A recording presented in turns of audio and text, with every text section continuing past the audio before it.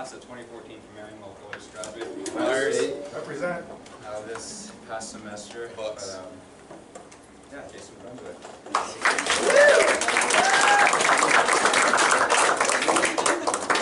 So I leave on Tuesday for Denver, and my parents are in Europe. So I'm recording this because my mom asked me to, and I'm a good son, so I love you. Forget me. All right, awesome.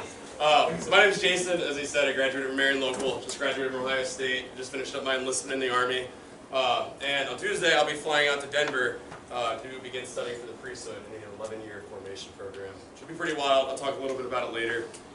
So in May, I was here, and this is just like freaking awesome to see how much this has grown, how many more people are coming. That's really cool. I've been really involved in Ohio State in the campus ministry for my last 4 years, but I haven't done a whole lot back here just because I've been so busy, and so I've been praying for this area so much. But in May, I came back, and I talked to the group basically about who the Father is. And so I wanted to talk about identity, and so I wanted to basically say that we need to see God not so much as a judge who's looking down waiting for us to mess up, but a Father who loves us. And if God is a Father, what that means is that we're His sons, that we're His daughters, that we're His beloved sons and daughters, whom He cares for and whom He is proud of. But also that means that the Father loves us. He not only loves us, but He yearns for us. That He wants to be with us. And that He actually rejoices in us. And that He delights in us. And so, like, if you think of, like, a parent holding a little infant, and, like, even though they're pooping in their arms, and they're kind of super annoying. Like, they love them and they smile and they laugh. It's kind of us and God. We poop in His arms a lot, but He still loves us anyway. He delights in us. He laughs at us. Like, the Father smiles when we smile. He loves us a lot. We're His children. We have to stop looking at, like, Christianity as just a bunch of rules to follow so I can get to heaven. We have to start looking at it as a relationship with Jesus Christ that actually brings us to heaven. That actually is heaven, even here on earth. So that's what I'm going to be talking a little bit about tonight. We're going to kind of have two different parts of the talk. So in the first part, I'm going to start out kind of on the lighter side. We're going to talk about eternity, which would be really awesome. We're going to try to. So basically, I want to talk about what's at stake. Like, what's at stake and why does this actually matter? Why should we care? And then in the second part, I didn't really know what to talk about until I went to see The Lion King with my brother Logan on Thursday. So we're going to talk a lot about The Lion King, which is going to be awesome. And then we're going to be talking about basically what does eternity mean for my life now? How does it impact me? How does it change the way I actually live my everyday life? What does that actually mean? So I want to start out though with a story. Has anybody here ever heard of the martyrs of Sebaste? No? Okay, they're not super famous.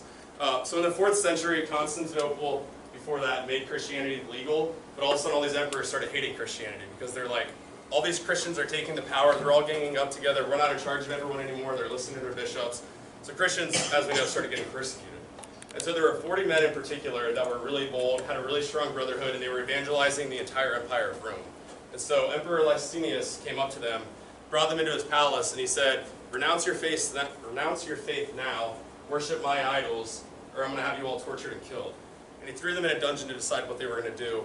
And the youngest one wrote a letter, and in it they actually talked to their families, and they said, don't worry about us, don't be sad for us. We go through one common strife in this life so we can win the eternal prize. So that we can win the eternal good things of God and His kingdom. And so they send Emperor Licinius this letter. He's ticked because it's going to embarrass him. Like, he no longer has the power. He knows that, like, he's not scared. These guys aren't scared of him. And so what he does is he brings them out to a frozen lake, surrounds it by guards, and he says, if you guys don't bow down to me and you guys don't bow down to Rome, I'm going to strip you naked and I'm going to send you on the frozen lake until you all die. What's cool about this is before he could strip them naked, as he said he would, they ripped their clothes off and threw it at his feet. And they ran out onto the lake together, all 40 of them. And they said, you can't take my life because I've already given it to Jesus Christ. You have nothing to take from me. You have no power over me. And so he's ticked about this, obviously. And they're spending a couple days out there. And what he does is he brings out a warm bath of water. And he's like, if all you do is renounce your faith, you can come to the side, you can jump in this warm bath, we'll give you clothes, we'll like give you money, whatever you want. And all 40 were sticking close except for one. There was one that was like day by day, he's creeping off further and further to the side. And eventually the temptation's too much and he runs off and runs, renounces his faith, and jumps in the warm bath. But because of the temperature shock, he actually killed himself in the bath, and he died. But one of the Roman guards seeing this is so inspired that he's like, holy crap, these guys are living for something really important. And he actually took out all of his soldier garb, threw his sword at the emperor's feet, and runs out with the 40 martyrs of Sebaste, becomes number 40, and dies with them as a Christian. Pretty freaking cool, right? They didn't die on the lake. They weren't dying when it was frozen. They weren't freezing to death, and so he took them off so he could cut them up and burn them. And one of their mothers came, and as she's loading him up on the wagon to help him out because he can barely walk, she doesn't like try to comfort him or tell him to like deny his faith so he can come home. She says, don't lose the crown that awaits you. Don't give up. It's worth it. And I think there's a lot we can take away from this story. So like, we can talk about how strong they are as brothers, that when we stick together, we're so much stronger than if we try to do something ourselves. I don't know if anybody could go out on a lake by themselves for days like that without giving in. And when we start creeping away from our community, we do things ourselves, bad things happen, and temptations get to us. We could talk about how like our witness together, when we're strong together, brings people in, even Roman soldiers. But what I want to talk about tonight is that these soldiers didn't lose their life because they'd already given it to Jesus. They just found someone worth giving it to. And they weren't thinking about this life. They weren't living for this life anymore. They were living for eternal life. They were living for the eternal good things of God, the prize that came after this life. Because they had an unshakable hope in the glory of God. So St. Paul writes about this in 2 Corinthians 4. And what he says, he's talking about how hard it is to be a Christian. He's talking about how much he's being persecuted, how much he's being struck down, how everyone's against him. But he says, therefore, we're not discouraged. For this is only a momentary light affliction that is producing for us an eternal weight of glory beyond all comparison. We look not to what is seen, but to what is unseen.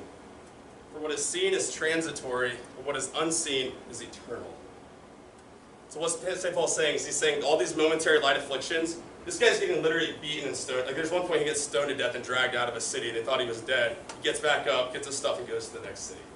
And he's being stoned almost to death. And he calls these momentary light afflictions compared to the eternal weight of glory that's to come. Because he knows there's an eternal weight of glory that awaits us. So what I want to do, at least in the first part of this tonight, is I want us to think a little bit about eternity. And I want us to change our focus from things that are seen to things that are unseen, things that are transitory to things that are eternal. To stop like complaining in life about how hard these momentary afflictions are, and start looking at the eternal weight of glory that actually awaits us if we remain faithful. So, now I'm going to try to explain what eternity is. If anybody has any idea what eternity is after this, come talk to me, because I have no flipping clue. I was hanging out with Chris the other night, and him and I were looking through a telescope at the stars.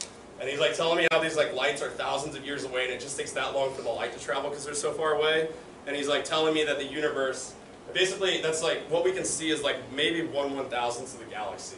And that the observable universe is thousands, maybe millions of galaxies. And I like can't even wrap my head around this.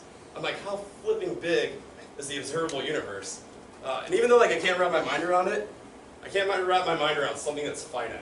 So we see finite distances, and as big as the observable universe is, it's still finite, and I can't even wrap my mind around that. So how are we going to wrap our mind around something that's infinite, something that's eternal? So I can't, so I turn to Boethius and St. Thomas Aquinas, and people a lot smarter than me. Try to explain it. Basically, what time is a measure of change. And so in time we go from one moment to the next moment to the next moment. But when you're in eternity, you're outside of time. You're outside of space. So essentially, as crazy as this sounds, you're in the same infinite moment without ever changing for all of eternity. It's like you possess all of life simultaneously. It's like some people have like thoughts that when you get to heaven you're going to have like a bright flash in your eyes and your entire life is going to be like lived or flashed before your eyes in a moment. It's like that but for all eternity. Like you possess all of time simultaneously at the same moment.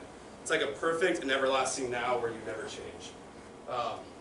Basically God lives in this eternal now.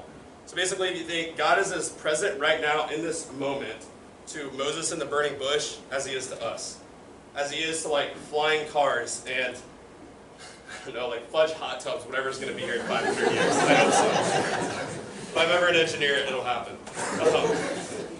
But God is like fully present to everything, and when we die, we participate in this eternity. We participate in this eternal now that never changes.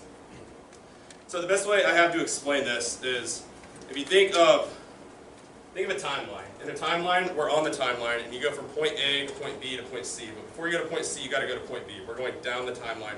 We go in succession. When we think of eternity, a lot of times I think we think of like an infinite timeline that just stretches on and on. But that's actually like not the right thing to put it. That's actually like what eternity is the paper itself. And so the white paper engulfs point A as it engulfs B and C and Z. It is fully present to all of them at the same moment. It encompasses all of it. And that's essentially what eternity is. So, yeah, eternity is wacky. And if you think you understand this and you think you're totally on board with it and in a pretty good spot, then you're really off the deep end. You have no idea what you're thinking right now. If nothing makes sense whatsoever, you're in good company. That's fine. But my hope is that a lot of us are like confused maybe, but kind of intrigued and realize that this is really, really flipping important. And that this is something that like we should try to understand. Because I want to talk about like the implications of this. The implications is whenever we die, we're in the same moment. There's no change in eternity. And so however we live this life decides where we go for all eternity. We can't repent after we die. We can't turn back. We don't go up to the gates of heaven and say, God, I'm really sorry. I should have done this and this. Please let me do this. Because there's no change. We're the exact same. As much as we love God when we die is how much we're going to love God for all eternity.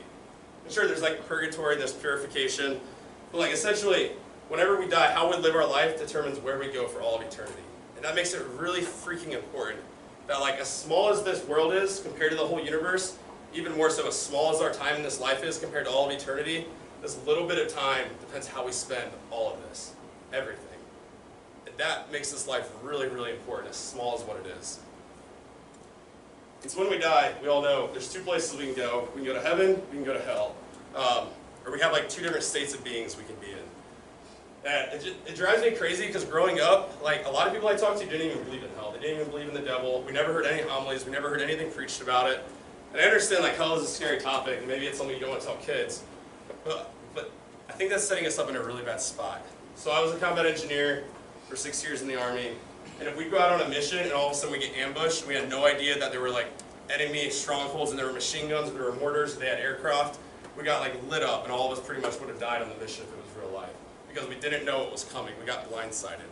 But if we went into a mission, we had intel, and we were like, okay, we know enemies are set up here and here. These are their tactics. This is what they're going to do. We can take different routes. We can do different things. We can fight back against it and actually make progress. And this is exactly what the devil wants us to do. He wants us to think that he doesn't exist, that hell doesn't exist, that no matter what we do in this life, we're going to go to heaven because God loves us so much, and so that we just are totally ignorant of him. Because he wants to work in small, subtle ways that we don't realize, because he can ambush us out of nowhere and we don't see it coming. I understand this might feel uncomfortable, and if it does, that's a good thing, because we realize it's really, really an important, big deal. It makes me uncomfortable. That's totally fine. So being uncomfortable is fine, but being ignorant of hell is not fine. Because that's setting us up in a really bad spot. So I hear a lot of people, and they're like, well, why would God create a hell? Why would God allow hell? And there's a lot of good theological answers for that. I'm not going to go into it in this talk, but what I'm going to say is the reason I believe in hell is because Jesus believes in hell. It's because Jesus talks about it. He clearly tells us in Scripture over and over and over again that hell exists. In Luke 16, he talks about the eternal torment. In Mark 9, he talks about the unquenchable fire. In Matthew 13, he talks about the gnashing of teeth and anguish and regret. In Luke 16, he talks about the place of no return. In Matthew 10, he talks about Gehenna. What Gehenna was it was this trash pit outside Jerusalem where everyone would throw their trash that they don't want anymore. And there was this perpetual fire that kept burning, and like gnats and maggots that would just eat away at the trash that nobody wanted. That's what he calls hell. Jesus speaks of hell at least 13 times in the Gospels. There's over 60 verses in the Gospels where Jesus is talking about hell. The reason he talks about it over and over again is because he doesn't want us to get ambushed. He wants us to know this is a real thing that could actually happen.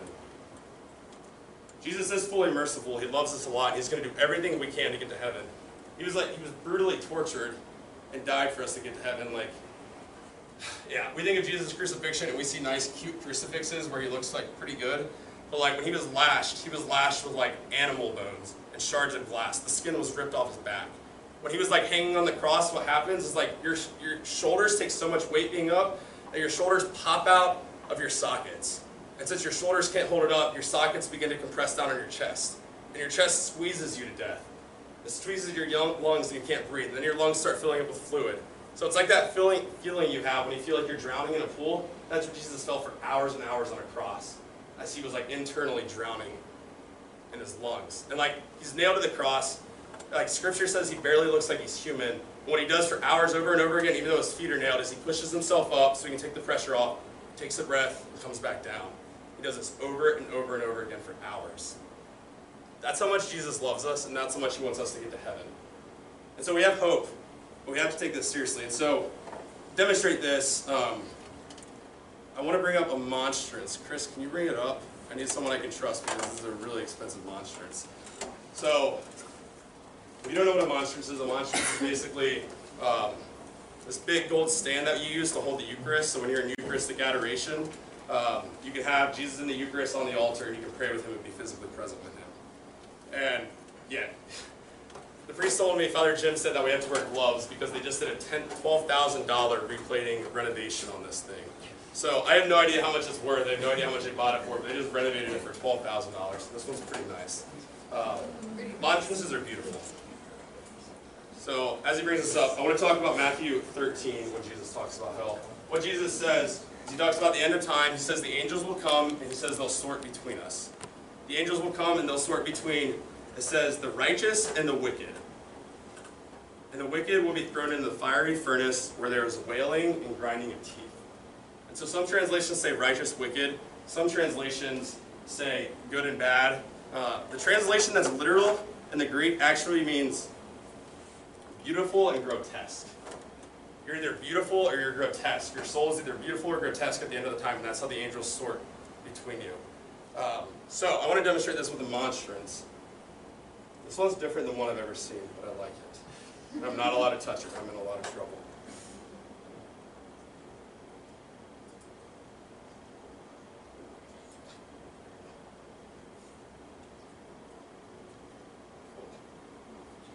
Alright, so we have this gorgeous monstrance. There's all sorts of different kinds. This one's super cool. A lot of them have like gems and diamonds or pearls all the way around it. Monstrances are expensive, and monstrances have one purpose they're created with. Anybody know what that purpose is? Anyone want to take a guess?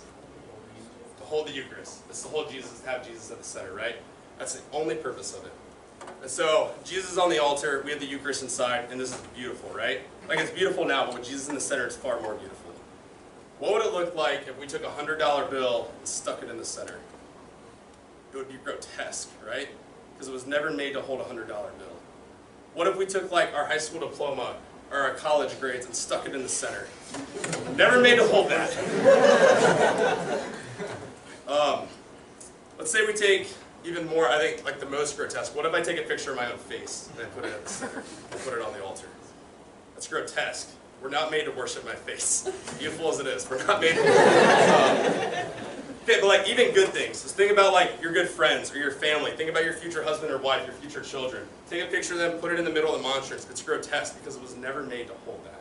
You were never made to worship those. You were never made to put those at the center. But like we're living monstrances. St. Paul says that we're temples of the Holy Spirit, and we were created for one reason. The only reason we were created was to worship Jesus Christ. And when we choose what we put at the center of our monstrance, and we put anything else at the center of our monstrance, whether it's our reputation or our image or success or money or even good things like family and friends, it's grotesque because Jesus is no longer at the center. You can bring that back. Thank you. So a monstrance is made for one thing, and what I'm saying is it doesn't matter what's in the middle of the monstrance if it's not Jesus Christ. It's beautiful or it's grotesque. It's Jesus or it's not. And when we go to the final judgment at the end of time, there's going to be one question that's going to be asked of us to see if we're beautiful or grotesque. God or not God? If it's not God, it doesn't matter what it is, no matter how good it is, no matter how holy it is, no matter how much you love someone or cared about someone. If it's not God, it doesn't matter. We're only made for God. God has to be at the center of our lives. He has to be. That's the only question that matters in the final judgment. So we have different responses we can make to this. And the common response I hear is, I don't like that. That doesn't seem like God. Doesn't seem like a good teaching. I'm just going to ignore it, and I'm just going to kind of whine and pout about it, or like, I'm just not going to believe that. But Jesus clearly says it's true. And so what I want to say what we need to do tonight is we need to trust what Jesus says, accept reality, and say, what am I going to do now about it?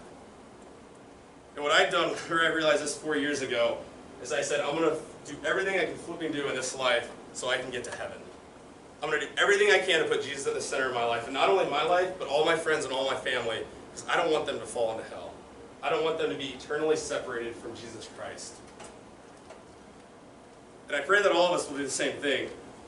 That we want Jesus so bad at the center of our monstrance. Not only for our lives, but also for our families and for our friends. And while it's like good that we do that so people don't go to hell, it's even better that we do it because we simply want Jesus at the center, because we know it's what we were created to do, it's who we are. And we like see the beauty and the goodness of having Jesus at the center of our lives. And that actually it's better to live a life that you're yearning for heaven and yearning for God than that you're afraid of hell.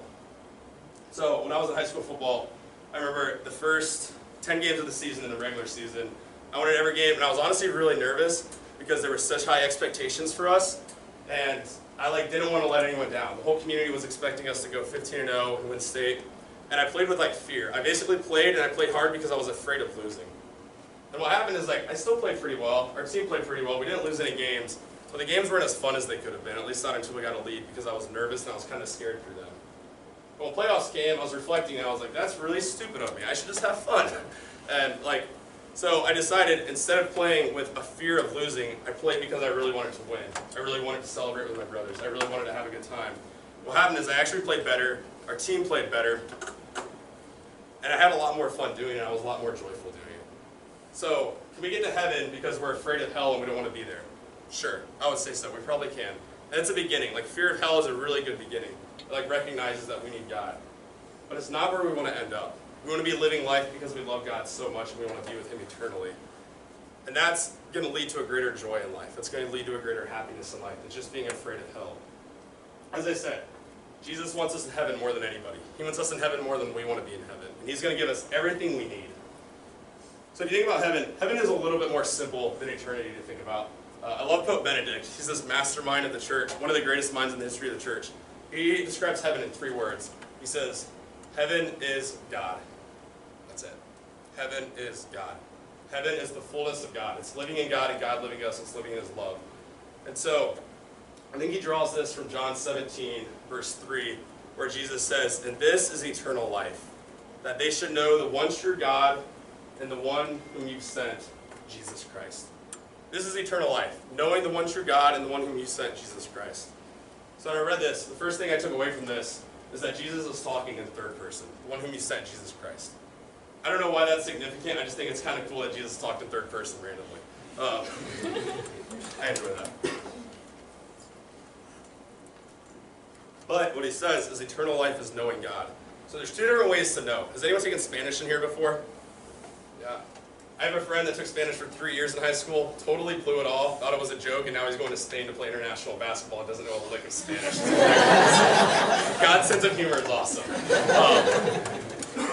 Does anybody remember how to say to know in Spanish? There's 2 words for it. Does anyone know either one? Saber. Saber, and what's the other one? Somebody know. You guys are smart, come on. Conocer. Okay, what's the difference? Any brave soul? What's that? Who said it? Sam? Yes. So conocer is to be familiar with, to know a person. Saber is to know facts. I know the facts about something.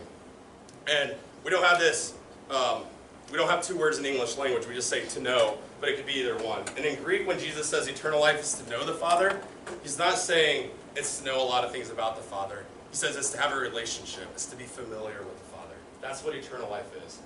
I think a lot of us go through life and we think we're going to have I don't know, some trivia game when we get to the gates of heaven, and God's going to be like, do you know enough about me? I don't know, are you going to get in? And it's not about knowing about God, it's about knowing God. It's not knowing things about Jesus Christ, it's about knowing Jesus Christ. It's about being familiar with Him. And so they use the word to know, Abraham knew Sarah, and they begot a child. The way the Bible uses that is actually they were so intimate with one another, they use it as their word for marital intimacy and having a child. That's how deep that word goes. And the Greek word gnosko basically says that we need, eternal life is intimacy with the Father. It's union. It's becoming one with the Father. And while we can't fully achieve that till heaven, we can begin right now. But it's not enough to know about God. The way James puts it is, you believe in God, you believe God is one, you do well. Even demons believe that, and they tremble. Think about it. Some people think, all I need to do to get to heaven is believe God exists. The devil believes God exists too. It doesn't do a whole lot for him. The devil believes Jesus Christ is God. It doesn't do a whole lot for him. It's not about knowing about God, it's about knowing Jesus Christ and having a relationship. And that's why this is so important, because that begins in this life. So in this life, I can choose Jesus Christ. I can choose to have a relationship with Him. I can choose to go to Mass. I can choose to pray. I can choose to seek intimacy with Him and desire Him.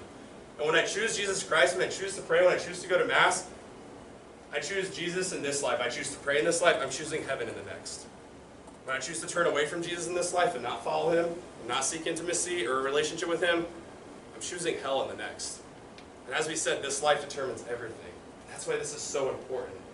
what we do in this life, whether we choose Jesus Christ and want to follow him and have a desire for it and seek a relationship with him or don't, determines everything that happens for the rest of eternity. And there's going to be a glorious reward in heaven for this. Like St. Francis of Assisi, I heard a story once. I don't know if it's true or not, but I love it. He asked God, he's like, God, give me a little taste of heaven. I just want to know what heaven's like. I'm trying so hard. And God is like, Francis, I would love to, but I cannot. You would die. Francis is like pretty persistent, right? And he's like, God, please, just a little taste. And eventually God's like, okay, I will send you the lowest angel, like from the lowest hierarchy of angels, with the smallest heart from the heavenly choir, to like give you one low note. I don't know what happened, but St. Francis was in a coma for 3 days after that. They couldn't wake him up. And so like, I don't even know what that means. He's in a coma for 3 days. Like, one note from the heavenly choir. Like St. Paul talks about heaven. And he says, as many sufferings as we have in this life, as much as we go through, it's worth nothing compared to the glories of heaven. Talks about that in Romans 8. Revelation 21, I love the book of Revelation. The way Revelation describes it is saying that when we get to heaven, God's dwelling will be with the human race. He will dwell with them, and they will be his people, and God himself will always be with them as their God. He will wipe away every tear from their eyes. There shall be no more death or mourning, wailing or pain. The old order has passed away. No more death, no more wailing, no more pain, no more suffering, no more broken hearts, no more tears, no more fear, perfect bliss and perfect glory. And that's what awaits us if we seek this eternal weighted glory, if we seek this crown. So what I'm going to do is in a minute, we're going to shut our eyes for about 60 seconds. And I want us all to ask God to give us a glimpse of heaven. Because I think God, like in the Psalms, it says that we taste and see the goodness of God. And I think God allows us to taste and see the goodness of heaven sometimes, and we don't even like recognize that it's God, and we don't recognize how good it is. So like, have you guys ever been at a friend's house? Like I think about hanging out with friends when I was a kid, and it's like time passes, but it doesn't feel like it passes. Like 4 hours pass, and you're like, what the heck, it's 4 o'clock, are you serious? And it's because like you're in such bliss, you don't even think it. That's like what heaven's going to be like for all eternity. We're in such bliss that time actually doesn't pass. But so yeah, I want us all to shut our eyes, and I want us all just to ask for the Father to bring us back to a moment in this life where he showed us the peace of heaven. So Father, I just pray that you would open our eyes. I pray that you would remind us of the times we've tasted and seen of your goodness. That you would remind us of the beauty and the goodness of the family and friends you put in our life, of the relationships you've given us. Beautiful moments of sunsets or trips or nights at home or conversations when time didn't seem to pass. When there was no pain or no suffering, when there was no hardship, when all anxieties were gone and all we felt was comfort, peace, and joy. We knew that everything was going to be okay. Father, I just pray that you bring us back right now. Let us taste and see your goodness.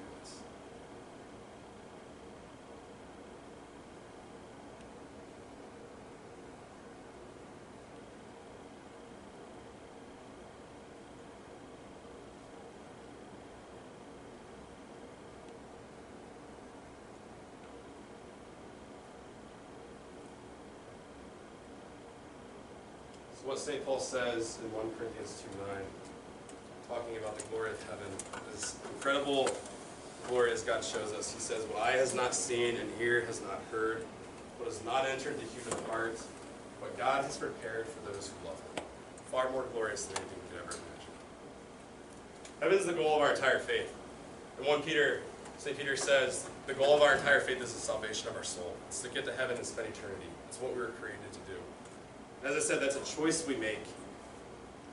It's a choice we make by the way we live our lives. And so, what we're going to do is, we're actually going to take a quick break, I think, and then we'll have a shorter second half of the talk, not as long. Basically, what I want our takeaway to be from this first half is that not only do we fear hell, but we yearn for heaven. And we yearn for God. And we realize that when we choose God in this life, we're choosing heaven in the next. And that would change our focus from these momentary afflictions we feel to the eternal weight of glory that awaits us if we're faithful. And so, we're going to take a quick break, maybe 5 minutes, and then after that, we're going to talk about, now that we talked about what's at stake, we're going to talk about why does this matter in my life and how can I actually live this out? So we can get a little bit more practical sources of like how we can do this. So, all right, sweet. So we're gonna get started back in. So, kind of recap in a different way. Jesus talks about the narrow path in Matthew 7, and he says there's a narrow path that few find, but it leads to life, and there's a broad path that many find that leads to destruction. What he says is you have the choice. A lot of people are going this way. I want you to go this way, though. And I just kind of want to tell you guys where I was at for years, because maybe it's where a lot of you guys are at. But basically, what I was thinking is I want to be on the I'll say this is the narrow path. I want to be on the narrow path just enough so I can get to heaven, because I know I want heaven. But I want to be on the broad path as much as I can in this life, because it looks a lot more fun and a lot more exciting, and it looks like people are having a much better time on it. So I was scared because I thought the narrow path is really hard, maybe not even possible, and if I do it, it's going to be really boring, probably going to be pretty lonely. And the broad path looks pretty fun. It looks kind of exciting, and there's a lot of people over here. And basically what it is I lack trust. That like when God was telling me, I'm going to bless you if you take the narrow path, I'm going to give you the friends, I'm going to give you the fullness of life. In John 10:10, he says that the thief has come to steal and to destroy, but I have come to give you life and life to the full. And I would hear things like this from like religion teachers and whatever, and I'd just be like, yeah, whatever, I get it. But I didn't trust Jesus that he would actually give me life to the full. And it actually took me a long time to really trust that Jesus would give me life to the full. So like through high school and into college, I was just like wrapped up in myself. I was wrapped up in success. So like I wanted so badly to be happy, which is what we all want. We all just want happiness. Everything we do is literally so we become happy. But the world tells us all these things that make us happy. And so like in high school and going into college, I did everything the world said would make me happy. And I was like, okay, have a lot of friends. Check, I got a lot of friends. Okay, have like older adults and teachers and coaches respect you and think highly of you. Check. Okay, be a good athlete. Like I was a 3-time state champion. I was on the All-Ohio team. I was our team captain. Check. Get really good grades. Check. Make a lot of money and like prosper, do well. Study engineering because it made the most money and it was like prestigious. Do really well in that. Check. And I'm like doing all these things and checking the boxes, and I'm like, I'm still not fulfilled. I'm still not happy. And it's like, I am for a little bit, but there's something deep inside me that was unsettled. So that's when I decided I enlisted in the Army, because I was like, I was starting to figure things out. I was like, if I want to be happy, I have to serve other people. It's about something bigger than myself. And I love the sacrificial nature of soldiers I'd see on TV that like laid their lives down for other people. But I went there and like, I still wasn't fulfilled. Like, I don't say these things to brag. I say these things that you can have, because you can have everything the world tells you you can have. Whether it's like, again, like whether it's friends or success, whether it's sports or grades, whether it's a beautiful girlfriend or a handsome boyfriend. I've never had a handsome boyfriend. I don't know what the word is. You can have all these things though, and there's like something in you that's yearning for more, because again, like the monstrance, we were never created to put them at the center. And so years and years of this went by, and basically I realized at one point that I have to make a choice, and I have to trust that Jesus is worth it. So there came a point I was walking back from class, one random day, like a Thursday after an exam, my freshman year, and I never really prayed. I didn't know how to talk to God, didn't understand it. I didn't understand this was God, but this was like one of the biggest moments of my life. And I just remember walking back, and I almost stopped because I was so convicted that there was so much meaning and purpose for my life, and I wasn't living any of it out. And at the same time, I was so convicted that there were a lot of people in this life that were really relying on me. And I was letting all of them down because I was living a selfish life focused on myself. And like as a man, that like ripped my heart, that people were relying on me and I was letting them down. And I remember I just like threw my hands up and I'm like, God, whatever you want me to do, I'll do it. Like, show me how, show me where. I'll do anything you want. Just show me where there's meaning and purpose. Show me who's relying on me. And it took a long time, so like eventually I found the Catholic Campus Ministry, but like I was one person on Saturday night, I was another person on Sunday morning, and I had like one foot on both sides trying to go down each path, because I didn't realize the broad path and the narrow path go in opposite directions. You can't go down one path and cling to the other path. Eventually we have to make a choice. And Jesus is patient. Jesus loves us a lot. But eventually we have to make a choice. We can't sit in the middle. We can't stay there because we don't know when we're going to die. Like, I don't know, I could die on my car ride home tonight. Am I living a life where I'm seeking Jesus and I'm seeking heaven? I hope that every moment I am, so that I'm confident if I die right now, I'm ready for heaven. I'm ready for Jesus. I'm hoping I can die right now with a smile on my face. So like, at the end of my life, when I die, I'm going to be smiling, knowing that I gave everything I had to this life and I have no regrets, confident where I'm going in the next life. It's hard whenever people are terrified of death because they don't understand what happens after death, or they haven't lived a life that merits anything after death, or they haven't lived a life worth living in the first place. Anyway, I had to make a choice, and it took me a long time. Eventually, when I made it, things started changing, and I became happier and more fulfilled than I've ever been. But what I realized is that we're not made to live a double life. We're not made to live one way on Sunday morning and another way on Saturday night or on Wednesday. It was exhausting after a while. And eventually I just realized I was made for more, essentially. So, who here has seen The Lion King? Anybody? Raise your hands high. Who here's seen the new Lion King? Yes? Okay, go see it. Seriously, Quo Vadis night, next Thursday, we're watching The Lion King. You guys are watching The Lion King, I'm not. Lion King is incredible, and the new one's awesome. So what I want to do is I want to go through what I saw as the storyline of The Lion King, and then I want to show how it totally relates to our lives, because Disney nailed something on the spot. And so, for those of you who haven't seen it, bear with me and act like you know what's going on. So, Simba is born, and Simba is born, and his father is the king. Simba is the heir of a kingdom. And he knows that when he gets older, he's going to become the king, and he's going to rule this kingdom. He desires this from a young age. He's eager and he's excited. He wants to do everything with his dad. He wants to show everyone how strong he is. He wants to be a lion right now because he knows how much awaits him. As excited as he is, he makes some mistakes, and Scar, his uncle, comes in, and basically, spoiler alert, his dad dies, Scar blames it on him, and he runs away. Why? Because he's really afraid, and because he's really hurt. So he runs away, and he runs into two people, Pumbaa and Timon.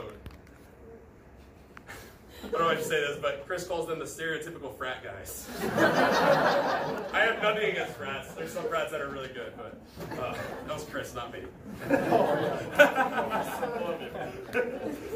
So, what Pumbaa and Timon, Pumbaa and Timon say is basically they have this line, Hakuna Matata. Who knows what Hakuna Matata means? No worries, right? They come in and they say, there's no rules, no responsibilities. This is freedom, doing whatever you want. Life is a line. It starts and it ends. Nothing before, nothing after. It doesn't matter. In life, you can only worry about yourself. Don't worry about other people. That's exhausting. That's really hard. Just do what makes you feel good. Your life doesn't affect others. The past, don't worry about dealing with the past. That's really hard. Just have fun in the future. Do whatever you want. And basically, they embrace this carefree lifestyle full of pleasure and full of only thinking about themselves because it's easy and it's comfortable. It's easy and it's comfortable, and they can do whatever the heck they want, and I don't think it affects other people. And there's one point where it literally almost broke my heart, because especially in the new movie, because you see Simba as this giant lion when he grows up, there's one point where he pounces on butterflies and scares them and starts laughing. And it's sad. I'm you are a massive lion, and you are the king of Pride Rock, and you think you're living a happy life by scaring butterflies. Are you serious? There's so much more for you! Seriously! I'm not even done. It's vegetarian too, and I'm you can hunt gazelles, yeah. But it's sad. And I remember there's a line as he's going there, where someone tells him, you can't run from your destiny, Simba. And Nala comes back to him. Nala's a childhood friend who he eventually has a cub with. And basically, she doesn't reveal to him who he is, because he already knows who he is. She just buried him under a bunch of stuff. She just helps him remember who he is. She helps him remember, you're the king, you're in charge of Pride Rock, you're created for more, and other people are relying on you. And then he meets Rafiki, what do you call it? Monkey. Yeah, crazy baboon. And Rafiki has him do is look in water, and Simba sees his father in himself. And hears his father speak to him, and he realizes he has to go back to Pride Rock because he's made for more, and other people are relying on him. And so he goes back, and he sees Pride Rock, and it's desolate. There's nothing. Everything is just all the dirt it's just dirt. All the grass is gone, trees are gone, all the animals are gone. It's sad. And he knows it's not going to be easy to build it up. He's going to have to drive out the hyenas. He's going to have to face his fears and his wounds. But he doesn't see Pride Rock as it is right now. He sees Pride Rock as it could be. And he knows it's still his duty in life. He knows it's still what he was created to do. So he goes back and makes the sacrifices. And the sacrifices are freaking worth it, because glory returns to Pride Rock, and there's this beautiful scene at the end where it's more glorious than it was at the beginning, where all the animals are back, and where Simba and Nala have their own little cub who's raised up by Rafiki. And not only that, but Timon and Pumbaa are there. And so these two guys living this life totally for themselves, are now finding meaning and purpose. What I want to say is actually, this is like a beautiful illustration of my life. It explains my life better than I ever could. And maybe some others, and maybe we're all at different spots. Starting out, anyone remember, was anyone here for Father Witt's talk about baptism? Okay, Father Witt says we're baptized 3 things. What are they? Priest, prophet, and king. Priest, prophet, and king. We're baptized priest, prophet, and king. So Simba is baptized at the beginning. Rafiki, this priestly figure who has all this great wisdom from an outside source who comes at like life and death events, comes and makes a mark on his forehead and raises him up. It's baptism. He's baptized priest, prophet, and king. I want to focus on king for this. And so we are also priests, prophets, and kings. St. Paul says if we're sons, we're also heirs. Because if we're sons to the Father, to the King of all the universe, that means we're also an heir to the universe. And we're not just sons, we're also heirs. And I think as kids, like, we realize that we're made for so much more. And so, like, kids watch superhero movies, like Marvel movies, or like I used to watch these heroic war movies when I was younger. And I was so inspired and I wanted to be them because I knew I was made for something big, something important. I wanted to, like, sacrifice for other people. I wanted to lay my life down to help others. But it's like kids get this where, like, they want to be police officers or firefighters or in the military or nurses or doctors. Like, they want to do these things because they know it's about helping others and serving others. And kids get it. It's just, like, built into us that we know it's about serving others. When we go through our life, just like Simba, who goes from being really eager to has, like, these hurts and wounds and pains and these fears, and all of a sudden, like, something happens and we kind of, like, creep into inside of ourselves. Or maybe it's just really subtle and life kind of weighs us down. We're not really sure if we can do it. We don't know if we're enough. We don't know if we're worth it. And we start, a lot of times, I started seeking this comfortable life full of pleasure because it was really easy and sacrifice was really hard. And I became selfish and I just looked at myself, no rules, no responsibilities. I'm going to worry about myself. I'm going to live this carefree life. But again, we can't run from our destiny. As sad as it is, like, just like whenever I thought it was really sad that Simba's pouncing on butterflies, like, the Father doesn't look at us as a judge when we sin. He doesn't look at us as a judge ready to strike us because he's angry. He looks at us like with a broken heart of a father and says, my son, my daughter, I've created you for so much more. Stop chasing butterflies. You are a priest, you are a prophet, you are a king. I've created you to rule my kingdom, and I need you. And it breaks his heart when he sees us sin, not because he's mad at us, because he knows that we're made for more. And he knows that other people are relying on us. And so, same with my life. I found this point where I was like, wow, I'm really down, living for myself. I'm going through a tough time. I'm pretty sad. But holy crap, I'm made for more. I was like, I have meaning and purpose. People are relying on me. And just like we can't run from our destiny because God chases us down. The difference between Christianity and every other religion in the world is every other religion, man seeks God. Christianity, God seeks man. God came to us to seek us out when we were lost. So when we think about prayer as us seeking God, it's actually God seeking us and us being found. That's the difference. Is God wants us so bad in his kingdom that he seeks us and searches us out. And then I began to have these Nala moments where I was like not revealing who I was, but I began to like remember who I actually was. And I had this like moment in the water where like the Father speaks to me and I see the Father in me. And I realized I'm made for more and that others are relying on me and I had to go back to Pride Rock. And I couldn't keep living my life like I was. Back to Pride Rock and it looks pretty bad sometimes. Like, I know we live in maybe a bit of a bubble in this area. I think it's a buzz term, but it's true in a lot of ways. Like, I talk to people at Ohio State, or this summer at Catholic Youth Summer Camp, I'm talking to middle schoolers and high schoolers who are so young. And when you actually get past a superficial conversation, they know they can trust you and they open up to you, it's really hard. Because people are going through depression and anxiety, and they're worried about everything in life. And they're afraid of things. They don't know if they're enough. They don't know if they're worth anything in life. They don't know if people care about them. I don't know if they have meaning and purpose. Like, as I'm writing this talk, I remember I was sitting at a coffee shop, and all these people are coming in from Crown, and there are like tons of people just sitting by themselves, scrolling through their phone as they eat. I'm like, there's 20 of you guys. Talk to each other. Do something. Like, we're not made to sit by ourselves and scroll. We were made for so much more. And it like broke my heart seeing that. Like, people are hurting and people are alone. People are seeking more and they don't even realize it. And that's on a small scale, but you look at a big scale, like husbands and wives don't understand what it means to love one another anymore. We don't understand what a commitment means. We don't understand like what it means to say, I will be with you until the rest of my life. And so the divorce rate skyrockets because when things get hard, people leave each other. Fathers don't know how to lay their lives down for their sons because they don't understand that my life's not about myself, it's about them now. And so fathers leave their children when things get hard because they're selfish and they're living for themselves.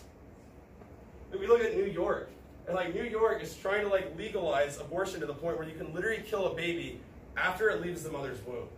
It's freaking crazy. Our world is in shambles. It's a mess right now. And it's like we need to open our eyes because like, yeah, we live here, but like whether it's on a small scale or a big scale, there's a lot of work to be done. And our world is really hurting. And it's not just that we're created for more, but that people need us. People are actually really relying on us. People see this and we try to numb ourselves. We try to numb ourselves by like wasting time watching Netflix, or like being, I'm not saying Netflix is bad, but I'm saying like we numb ourselves and numb our hearts by watching a lot of Netflix. Or by like being in relationships or alcohol or drugs or focusing so much on grades that we don't think about how bad we're hurting. We focus so much on success that we don't think about how lonely we are. But just like Simba didn't see Pride Rock as what it was, he saw it as what it could be. We need to look at the world not as what it is right now, but what it could be. What it originally was in the Garden of Eden and what God wants it to be. And realize that we actually have a role to play in that. So the church really needs us. But I'm going to say the reason the church is hurting, it's not because of the scandals. It's not because of these hard moral stances that we're not budging on. It's not because the culture is so jacked up. The reason the church is hurting is because Christians look just like everybody else. It's that people come and they hear talks and they hear all these things about Jesus and they're like, follow Jesus. He's going to give you the fullness of joy. He's going to give you peace. He's the solution to all your problems. He'll heal your wounds. He'll free you from your chains. He'll give you power and you'll live a new life. When people look around, all these people they know to be Christians, and we look just like everybody else. We're not living our lives any differently. And so what our witness says, what our lives say is, following Jesus doesn't make me any different than you. And so everyone looks at that and they're just like, okay, well what's the point of going to Mass on Sunday? What's the point of praying if it doesn't change anything? It sounds like a waste of time to me. And so what we need to do is we need to be like a new witness. Like we need to witness our lives just by like simply being full of joy. Like there's so many people at Ohio State in my classes that'll come up to me. I don't even speak to God about them. And they're like, Jason, why are you so happy?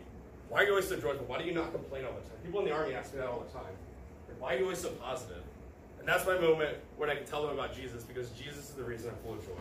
He's the reason why I'm always at peace and nothing can bring me down. Like my phone just cracked a week and a half ago. I was like frustrated at first. Literally within a couple minutes I'm just laughing. I'm like, this is hilarious. Great, thanks. We need to help people see that the narrow life is an adventure. That the narrow life's not boring, that the narrow life can actually be a ton of fun, and that it's actually the fullness of life, just like what Jesus says it is. But in order to do this, just like when Simba came back, it didn't automatically happen. He had to fight for it. Because success demands sacrifice. Success demands sacrifice. Sacrifice comes before success. Simba has to go in, he has to fight the hyenas away, all the demons. He has to face Scar, cast him out, cast the devil out. He has to face all of his fears, all of his wounds, everything that happens. He has to come back and reconcile to his people. And there's a lot of work done to rebuild the kingdom. We have a lot of work to do to rebuild the kingdom. Maybe we have to face wounds and scars and hurts and fears, but it's going to be worth it.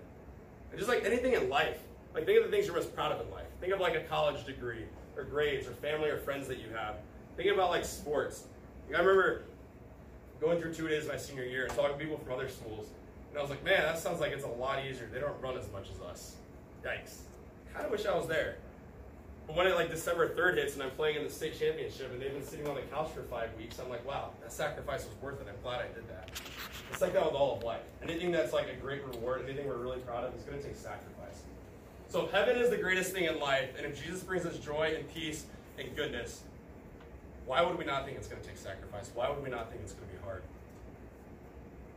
And so it might be different things. It might be like big choices. Like I need to start going to Mass on Sunday. I need to try to pray every day. Maybe it's smaller choices. Maybe it's like the Netflix movies I'm watching actually aren't good for me.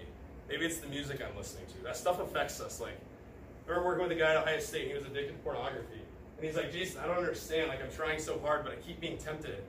And we start talking, and I find out he's watching Game of Thrones every night. And I'm like, you're essentially watching Netflix pornography, and you're wondering why you're tempted all the time. Like, stop watching that crap. When they throw that stuff out, like, they find success. Like, those things affect us. Whether it's like Netflix or music, maybe it's friends or like what we do on the weekends. Like, whenever I started making the decision to stop playing one foot on each path and actually go down the narrow path, I had to like cut off some of my friendships. Not that I ignored them, I still saw them, but I didn't hang out with them on Saturday night. Because we can't hang out with all broad path friends and expect to walk the narrow path. Like, it's not going to happen. We become who we surround ourselves with. And it was hard at first. Sure, it felt a little lonely. But after a while, I was like, wow, I'm making better friends than I've ever had in my life. These are awesome. And I'm like, wow, I'm happier on a Wednesday night than I used to be on a Saturday night. Wow, I don't feel like crap on Sunday morning. This is going to be the best day ever. Like things began to change. And so when I was praying for us, what the Father told me, he wanted you guys to hear, is simply that it's worth it. That if you give him a chance, and you give him a yes, and you take just one little step, he's going to prove himself to you that it's worth it. And then he can take another little step. Before you know it, you've gotten really far. But he just wants you to know that as hard as it is, the sacrifice you make, it's worth it. And we have to want it. There's one time at a talk at Ohio State, someone asked, I want you guys to close your eyes and ask God why you're not living more of a saintly life, why you're not holier right now than you are. And I remember I shut my eyes and immediately the first thing I heard is, it's because you don't want it bad enough. Yikes. God was right though, I just didn't want it bad enough. If I wanted it bad enough, I would have made those tough decisions earlier. So, what I can say is, it is worth it.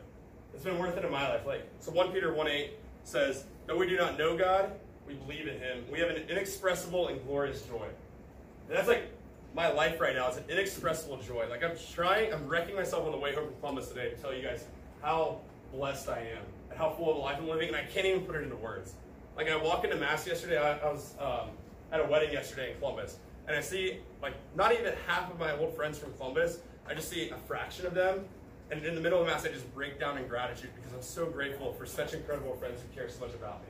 Memories start flooding back of all these things we would do and how much fun we had and how we had the fullness of life and how much joy we had, like late night conversations or like adventures doing stupid stuff throughout Columbus or like running retreats and bringing people to Jesus and something that mattered. And I'm like breaking down during Mass because there's this inexpressible joy that fills me, a glorious joy. And that joy doesn't have to wait to heaven. It's not that we die and then God gives us heaven. It starts right now. Just like the relationship with Jesus starts right now, the fruits of heaven start right now. Heaven is amongst us right now. And so we can experience the joy of heaven right now. And Philippians, St. Paul says that we obtain peace that surpasses understanding. So the world says peace comes from understanding. St. Paul says no, if you believe in Jesus, if you follow Jesus, peace surpasses understanding. So I'm about to leave to head to Denver, study to be a priest. And I don't know a lot about what's going to happen. I have no idea. I'm going to go on a poverty pilgrimage in Europe at some point, where I'm going to bring with me a drawstring bag, change of clothes, a Bible, a breviary, maybe a water bottle, and that's it. And a plane ticket home for 1 month, and I have 1,000 miles to go. I don't understand what's going to happen. I have no idea, but I'm not the least bit anxious about it. Not the least bit. Saying goodbye to friends and family has been the hardest thing I've ever done in my life. But there's this deep, peace and joy that surpasses all understanding that I have in the midst of it. Because I know I'm following God and I know I'm doing His will. So, we're wrapping up. What I want to say is we can trust the Father. We can trust that it's worth it. Because when my discernment started, I was at a first confession and I was looking at these priests and I was inspired. And I'm like, wow, that looks awesome. And I heard a little voice in my head say, Jason, you can do that too. And I was just like, thank God I can be a priest. This is going to be the greatest thing ever. I won't get married or have kids. Sounds great. Thank you, Jesus. Not what I said. Literally the first words I said were, crap. You got to be kidding me. And I was trying to convince myself that it wasn't God, it was me. But I was at the point where I was like, Father, I trust you. I know you have what's best for me. I know you know me better than I know myself, and I know you desire my happiness more than I desire my own happiness. So whatever you want from me, I'll do. All cards are off the table. You do whatever you want, and I'll follow you because I trust you, even if the plan seems all out of whack. But within probably 6 to 9 months of saying that, being a priest was the only thing I could ever see myself doing. It brings me so much joy and so much excitement because I'm beginning to see what I'm created for. And it's we can trust that He knows what's happening in our lives. We can trust that He wants the best for us. So, to close out, I hope we're convicted, or at least ready to ponder 3 different things. The first is that there's an eternal weight of glory that's worth all the momentary afflictions we're going to face in this life. And that if we think about eternity rather than thinking about these momentary afflictions, our lives are going to change. And heaven's actually going to come down to us. We're going to begin to live heaven right now. The second is that we're made for so much more than what we saw to live for. Right now, I'm made for so much more than what I'm living for right now. I seek every single day to be what I'm made to do. And I get closer and closer, but God has such big plans for my life. He has such big plans for your life. The third one, what the Father wants you to know, is that though there's sacrifices, it's worth it. And it's worth it, not just in the next life, but in this life. Because we not only experience the fruits of heaven in the next life after we die, we also experience them right now. Now we can begin to live this life right now. So I think the things we have to do, if we actually want to respond, we want to do something that shows that like we mean it. This thing James says, he says, be doers of the word, not only hearers. Because if you're only hearers of the word, you're merely deceiving yourselves. Faith without works is dead. If I hear these things and I'm inspired, or like I think, yeah, that's right, but I don't do anything, it doesn't really mean much. So, first thing we got to do is we got to start praying. Hey, we got to go to Mass on Sundays. We have to pray. If heaven is Jesus Christ and knowing God, being in a relationship with God, we've got to start seeking a relationship. I had no idea how to pray when I was in high school. No idea when I started college. But I found a Bible study. I'm like, wow, I like you guys. You guys are pretty cool. Teach me how to read the Bible. Hey, you pray a lot. Can you teach me how to pray? If there's people in here that are really seeking Jesus and know how to pray, like ask somebody, how do you pray? Join a Bible study. There's women's groups, men's groups, and Bible studies that are happening. Join one and learn. Like, prayer is hard at first. When you start learning how to communicate with God, it's the most wildly exciting thing ever. I was talking to Sarah Caney, who ran at Ohio State, and I was saying it's like running. When you first start running, it really sucks. Like, I went on a run today, I'm hurting right now. I didn't realize how fat I got over the summer. It sucks. But if I keep doing it for a few weeks, eventually I'm gonna like enjoy it, and I'm gonna want to do it. And maybe I'll even invite people with me because I think it's so good. And then I have a group of people. Prayer is the same way. If you learn how to do it and you start doing it more and more, like, it's my favorite part of the day, Mass and prayer. Favorite part of the day, I love it. As weird as that sounds. I am weird, that's fun. Prayer and then community. We can't do this alone. We can't be with everybody on the broad path all the time and expect to be on the narrow path. We need to find friends that are worth being around because we become who our friends are. Awesome group here, a lot of really cool people doing a lot of really cool things. Find some friends.